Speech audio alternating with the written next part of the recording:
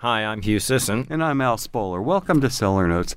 Hugh, last week we got to know a particular South African winery that sounded really exciting to me. Remochta. This week you have another one, which is actually an old friend of mine. I'm glad to hear what they're doing. Continuing this sort of short exploration of some of the newer South African wine producers. People don't realize they've been making wine in South Africa for 400 years. Yep. So the one we talked about last week was founded, I believe, in the early 90s. Mm-hmm. And so today I'll talk about Thelema Mountain Vineyards from the Stellenbosch region. And the first wines were produced under this label in 1988. And it has developed into one of South Africa's most sought-after estates, actually. It's founded by a gentleman named Giles Webb, who was inspired to go in the wine business by being introduced to Puligny Montrachet, or so the story goes. In any event, the property was a rundown old fruit farm he purchased in 1983. They pulled all the fruit, planted vines, and 5 years later, the first wines were offered. How about that? Yeah, it's a pretty cool story.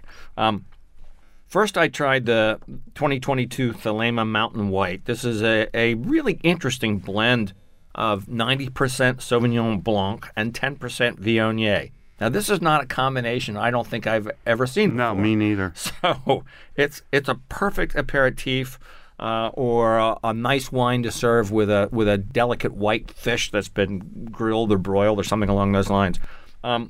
Bright, crisp, aromas of passion fruit and gooseberry from the Sauvignon Blanc, and then you get hints of apricot and from the Viognier and peach, and the combination is really an interesting thing. I've never really had anything quite like it. On the palate, the wine is zesty and embracing, and at $14.99, this is quite a good value. Sure is.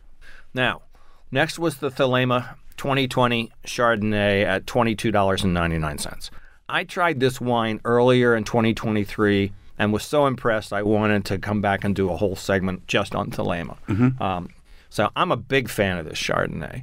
It seems very French in style and is both fermented and aged in French oak, although it's not over the top.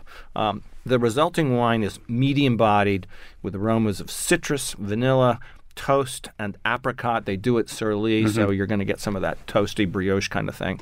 On the palate, the wine it's fleshy and rich, but it's rounded out with some minerality and good acidity, and it's got an almost creamy finish. I just think this is really delightful Chardonnay. They're doing good stuff. It does sound French. It does.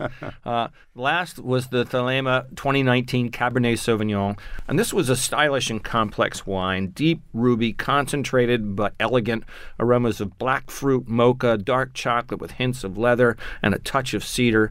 The nose leads to medium-bodied fruit supported by fine-grained tannins and a long finish. Absolutely Saturday night dinner quality wine. Would be really killer with a grilled rack of lamb. It's $34.99, but I thought worth every penny.